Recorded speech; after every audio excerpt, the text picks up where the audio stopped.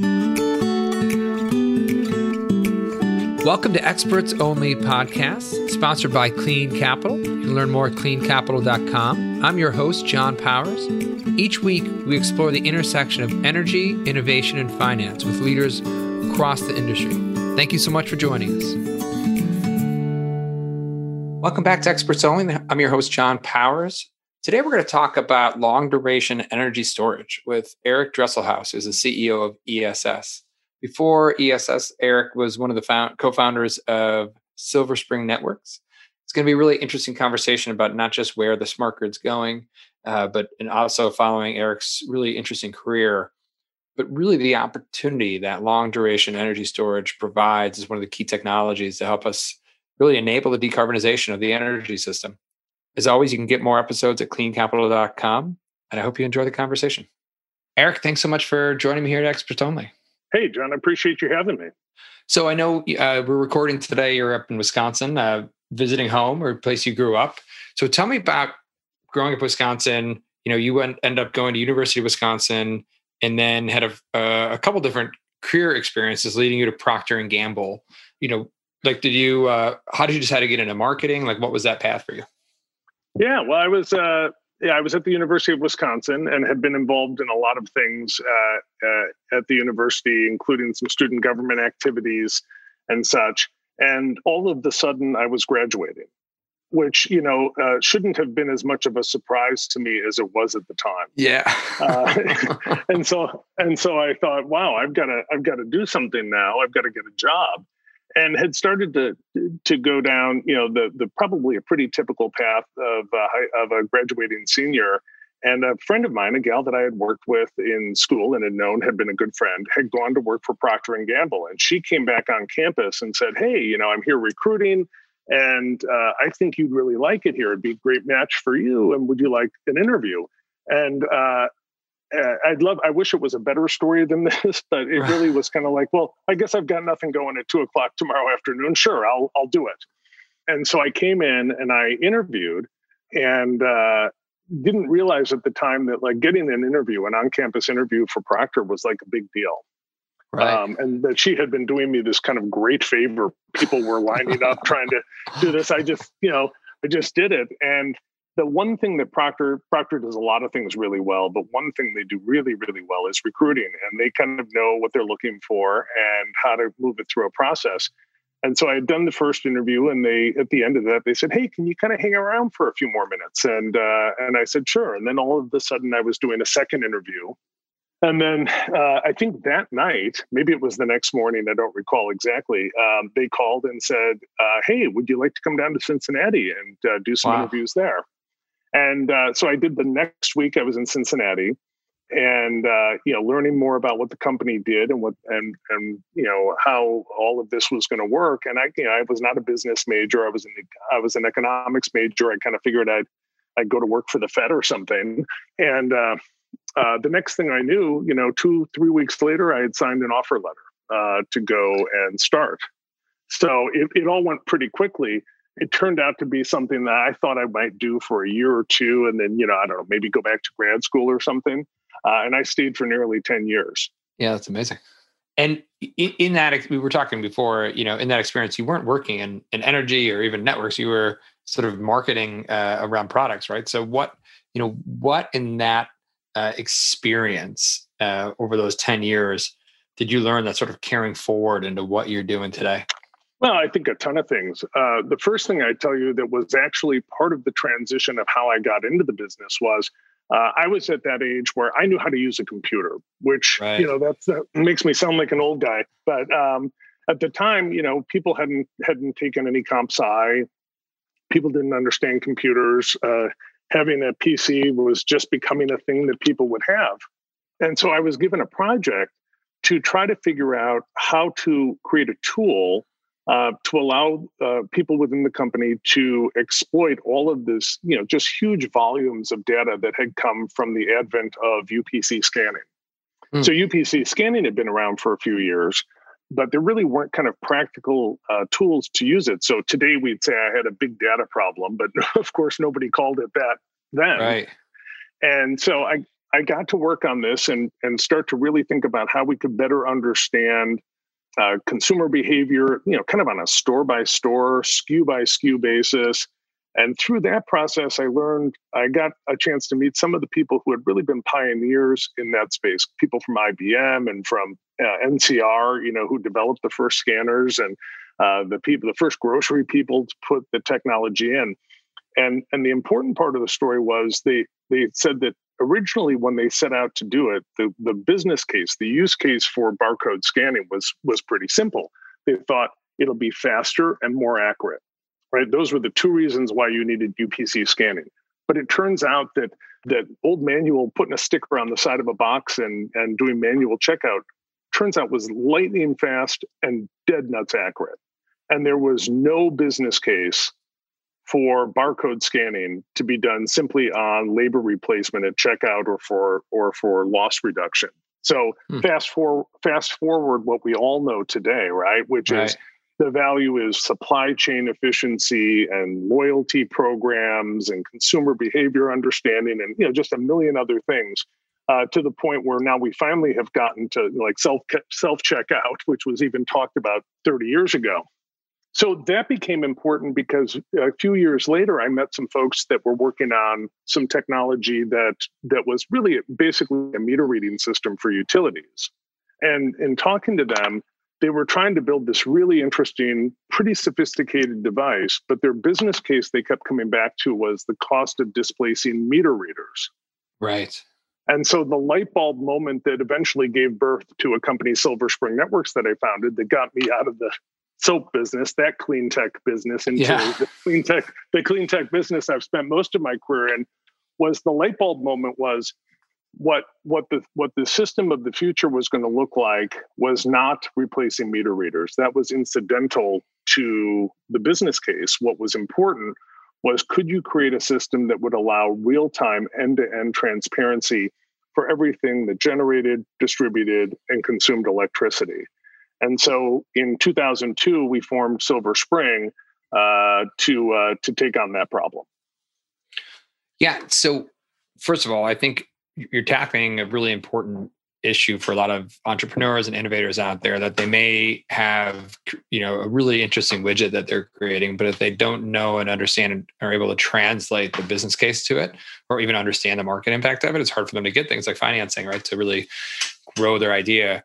So talk me through that experience to say, okay, I'm gonna leave Procter and Gamble and jump in and co-found Silver Spring, which is done. Why don't you, in your own words, sort of talk about the path of Silver Springs, because you ended up IPOing and getting acquired, but really you created a really interesting and important, smart network for us. Yeah, well, I think you're exactly right. A lot of people, there's, sometimes we have ideas, market ideas, but we don't know how to pull it off technically. And of course, given some of the challenges in the energy transition, sometimes that's the case, right? We kind of know that there's a problem out there, but we can't find a way to solve it. But the more common problem is somebody who comes up with a piece of technology and they think because it's cool on some level, that's going to carry the day, right? And it doesn't. It's hard to raise money and it's hard to get this market to move, particularly if the product or the technology you're selling is sold to the incumbent utility industry. Right. That's harder. And listen, I hear a lot of people over the last 25, 30 years kind of moan and groan about these dumb old utility guys and they can't make a decision and they're out to get the consumer. That has not been my experience. My experience has been that these are very smart, dedicated people for the most part, but we are dealing with a system that has been optimized for 100 years to work in a certain way, and using technologies that have had every penny kind of squoze out of them. And so they're super efficient. And so if you don't account for that when you're bringing your technology, whatever your technology is, you're not likely to put the right plan in place to go get it done. And in our case, I'll talk about Silver Spring. We had imagined a thing that now we very routinely call smart grid, but smart grid was not a term that anybody used in 2002. In 2002, IoT was not a term that had come into vogue for people. And so what we learned along the way was that, we thought this is just so brilliant that of course everybody will see that it's a better mousetrap, and Right. the world will beat a path to your door, as the line says. And we had a very cold bucket of water splashed on us for the first 3, 4, or 5 years in two ways. One, what we thought was, let's call it minimally viable product. MVP is a very big term in Silicon Valley, right? The bar for MVP Course, yeah. in the energy space is really high. Super high. Right? Because MVP means it works flawlessly for 20 or 30 years. Right. Right. So that's, if you and I, the John and Eric company, decide to go build a consumer app that helps people find the best pizza in town, we can turn revs of it every week if we need to. And if it crashes and somebody reboots, the early adopters will put up with all of that. That whole dynamic doesn't exist. So the first thing we learned at Silver Spring was that the caliber and the reliability, the durability of the product was just a lot higher than we imagined. And how to build that product was a lot harder than we imagined it to be. Without actually being able to also test it in real time. Yeah, you got it right. Yeah. And then the second thing we learned was that the business case and how the economics would flow through was really challenging, because we were building this really transformative thing that was going to, we thought, create value across all parts of the value chain, right? So utility operations would certainly get value, but energy procurement and distribution operations and planning, and of course consumer benefits were really the biggest part of it, et cetera, et cetera. And it turns out there's no one person that represents all of those constituencies in making a buying decision. So that's hard, because if your value is spread across all of those groups, the cost still has to be borne by one person, one provider. And this isn't unique to smart grid. You see this in people doing demand response programs. You saw a lot of this debate in the early days of distributed rooftop solar, where people would say, well, why do I give net metering full retail rates? That's not fair. But what's also not fair is that those assets provide a great service to the grid. And how does that get accounted for if we don't do it through some sort of a rate-making mechanism? Interesting. And so as you guys, but you were able to, grow and scale over time. And I think you guys hit some really interesting trends with Silver Spring in that process of sort of developing, sort of having the vision really of the grid of the future. Is that what sort of stoked your interest in storage? Like, how did you end up, really getting excited to, down the road, wanted to become the CEO of ESS? Yeah, well, it's a fair question. I remember giving a talk at an EPRI conference back in 2004, maybe it was. And we were cheerleading that there was a chance that within the next year or so, we could get to 5% solar penetration, or renewable penetration in total, right? So just to put the frame, and we thought, wow, that's really a big deal. But even then, because of what we were doing at Silver Spring, we were kind of this glue that connected all of these devices, and we saw data from, not just meters, but from substations and from distribution automation equipment and inverters and all of these. We had visions of electric vehicle charging infrastructure even back then, and how all of this would get connected. And so we tried to think about the whole of the energy transition and what would the impacts be. And one of the things you came to a very early conclusion on was that when renewable penetration and distributed resources more broadly became a bigger part of the deal, none of those things were going to happen with a really core dynamic that fossil generation gave us, which was the ability to flip a switch and just turn it on whenever we wanted.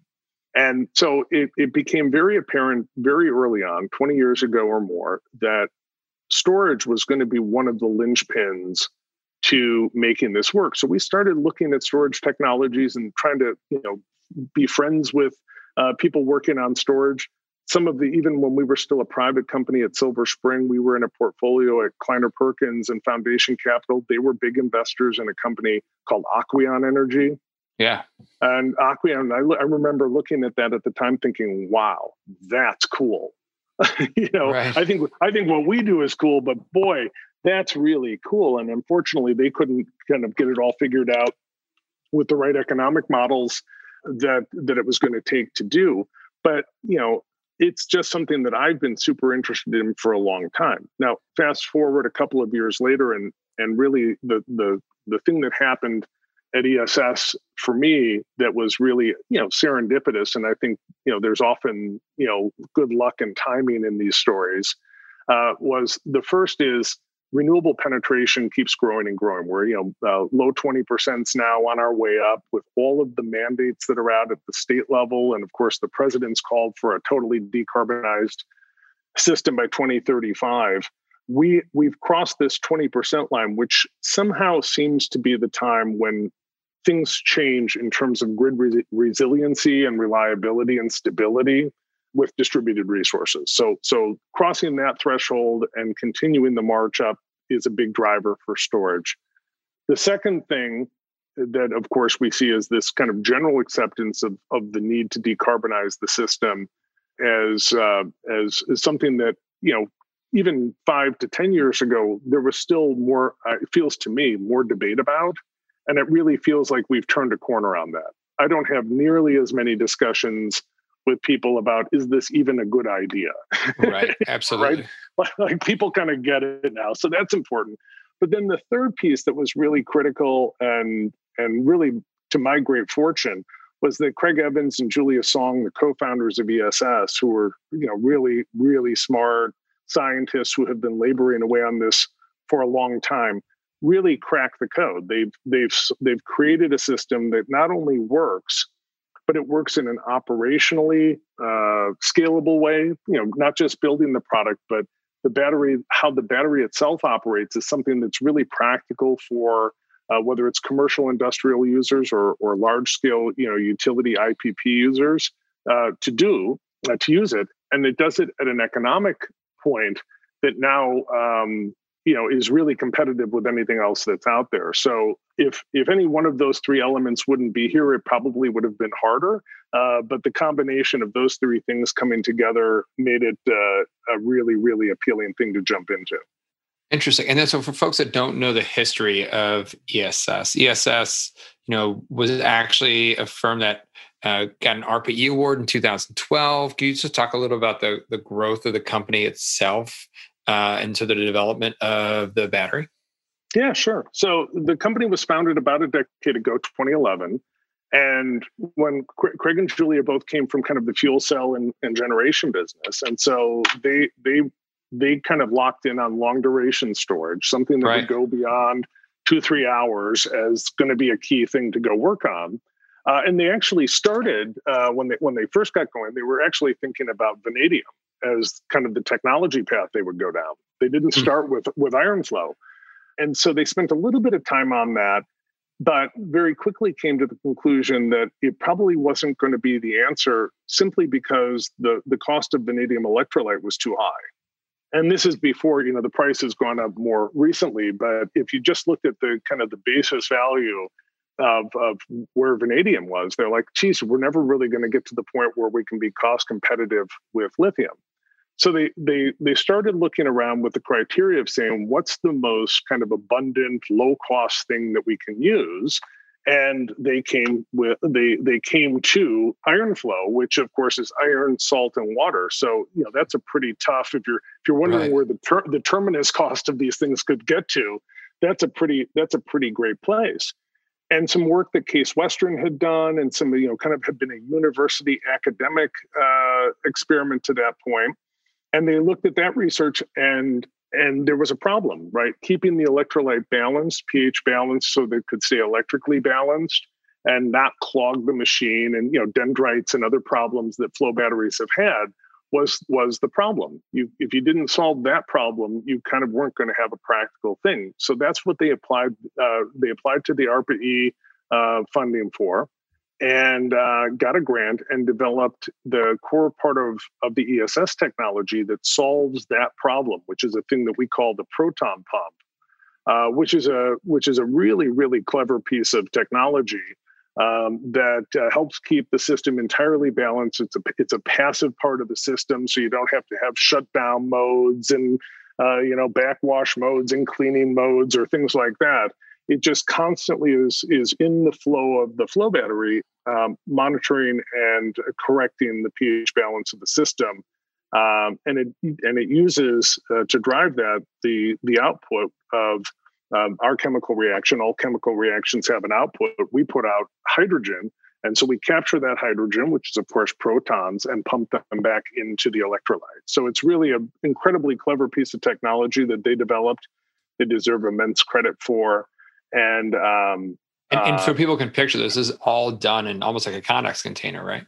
Yeah. So it's like totally sealed system, right? So the smaller version, it's a bigger unit, but the smaller version is in a 40-foot shipping container, and it is entirely self-contained. All of the electrolyte and the cells themselves, the stacks, the pumps, everything, all of the electronics are inside that box. So you can take it and drop it in the back of a commercial industrial complex, and that maybe already has solar panels on it, and those people want to go off grid or play the economic model of bidding into capacity markets and ancillary services, and the battery can do all of those things. So, two questions for you: in that in the Connex container, what scale is that? So if you dropped it behind a FedEx warehouse, right, or an Amazon warehouse, like what scale is in that? And then two, are they modular? Can you just add additional containers to grow scale?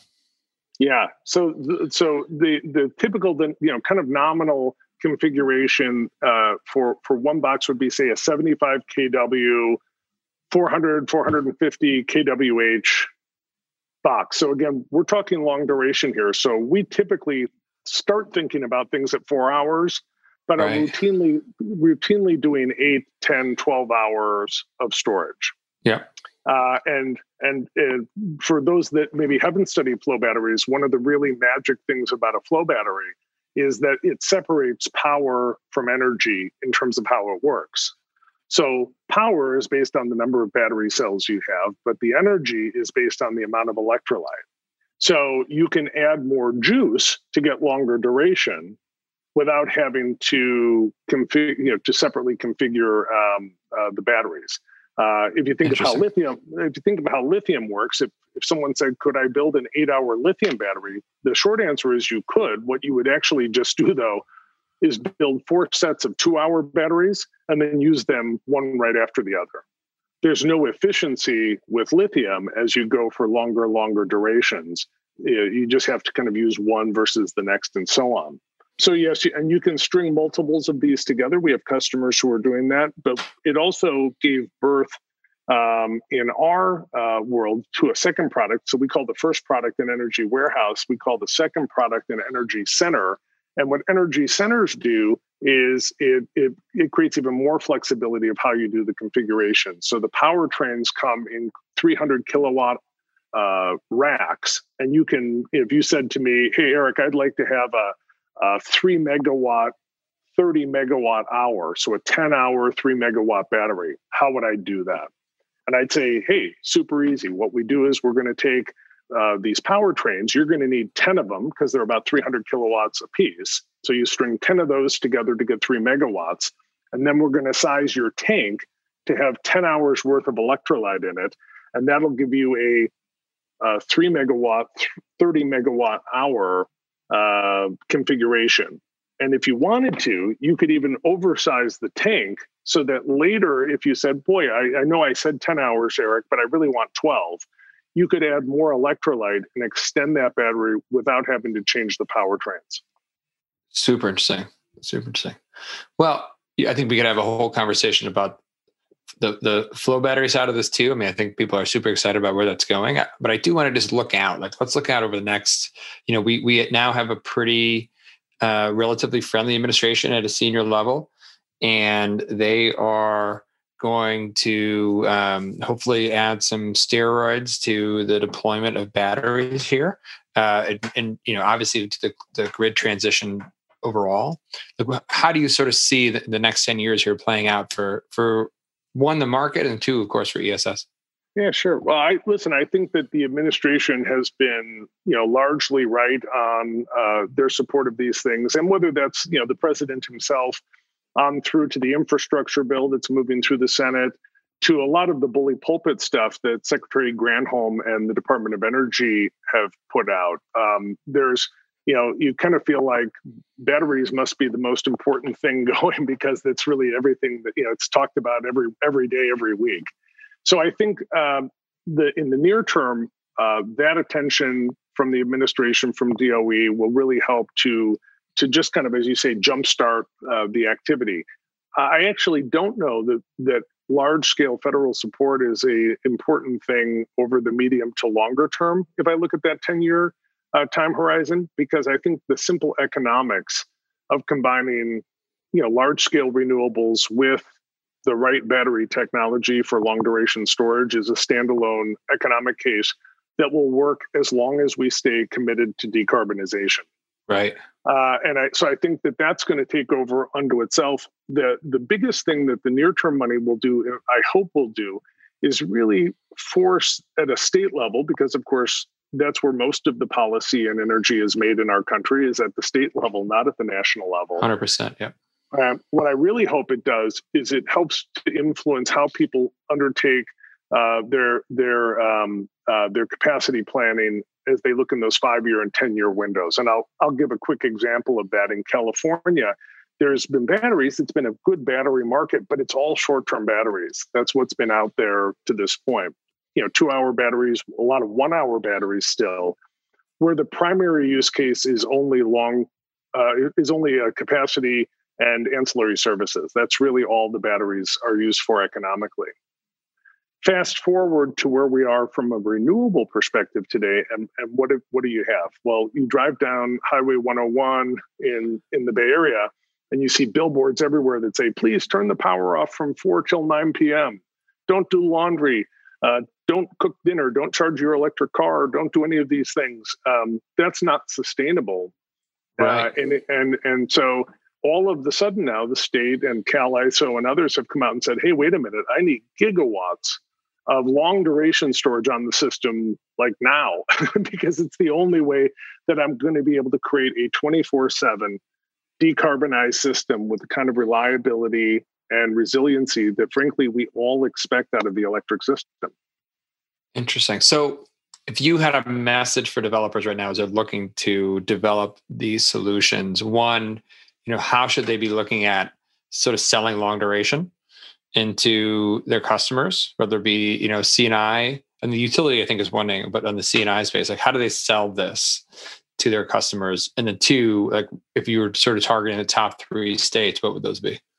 Yeah, well, I'd say for anybody, and certainly we can talk about the commercial customers. I'll give a real example. The economic case is manifold. And this is an educational thing that we have to do with our partners and with developers, because if you give me your use case, I'll bet that this kind of storage can do it. So we talk to a lot of commercial customers who say, hey, solar's been great, but I haven't been able to reduce my demand charge. Can I use the battery to store energy and reduce my peak demand charges? Because that costs me a lot of money. And the answer, of course, is yes. Can I, when the battery is fully charged and I don't need it, can I go bid into capacity markets, ancillary markets, and all of that? Of course, the answer is yes.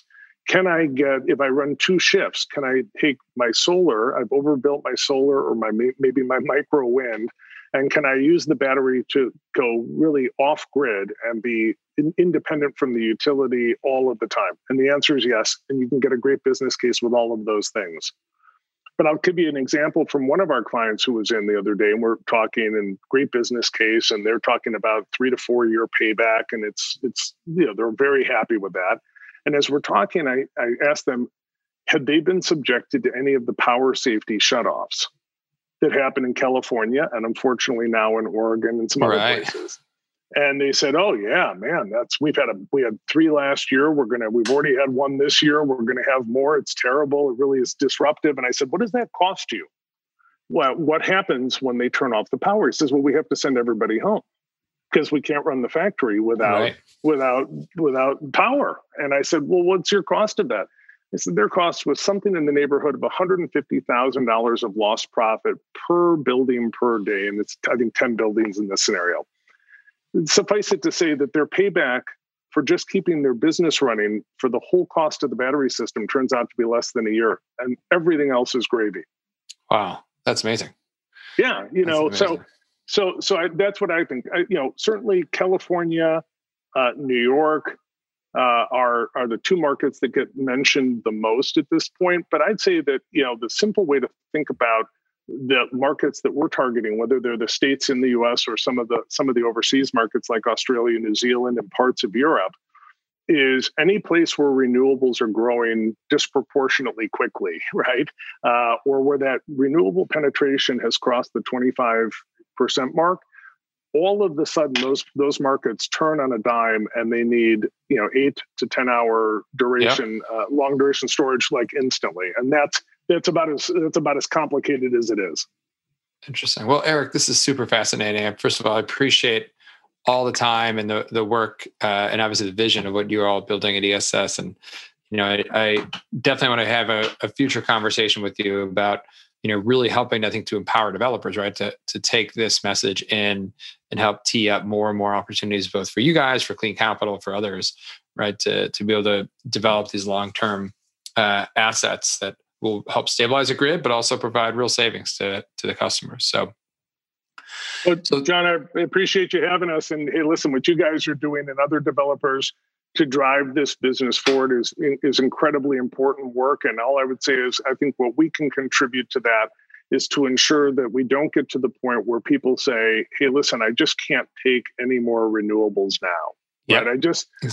I'm just saturated, and whether it's grid congestion issues or it's just, you hear these stories of grid pricing going negative in the middle of the afternoon in Iowa, right? Because there's just no off takers. Somebody told me the other day that California dumped a gigawatt of solar last year because there were just no takers at the time. If we don't collectively as a team, as an industry, solve that problem, it'll come back to bite us. Couldn't agree more. So one final question. If you can go back to yourself in Wisconsin when your friend came to you and said, hey, I've got an interview opportunity for you, and you could sit down and have a beer with yourself, what piece of advice would you give yourself? Yeah, I would have said have 3 beers so you don't think about it too hard. There you go. and take the job.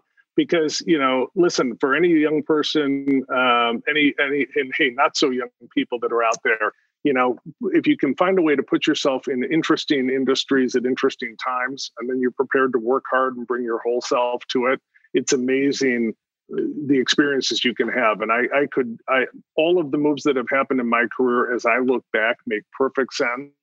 But that 21-year-old guy back in Madison, Wisconsin at the time could never have imagined where it's gone. That's awesome. Well, Eric, thank you so much for the time, and thank you to the team at ESS for helping to set this up. Thanks to our producers, Colin Young, Carly Batten, as always. You can learn more about ESS at essinc.com. You can always connect with Eric at that website. Eric, thanks so much for joining us. All right, John, take care. And as always, you can get more episodes at cleancapital.com. I look forward to continuing the conversation.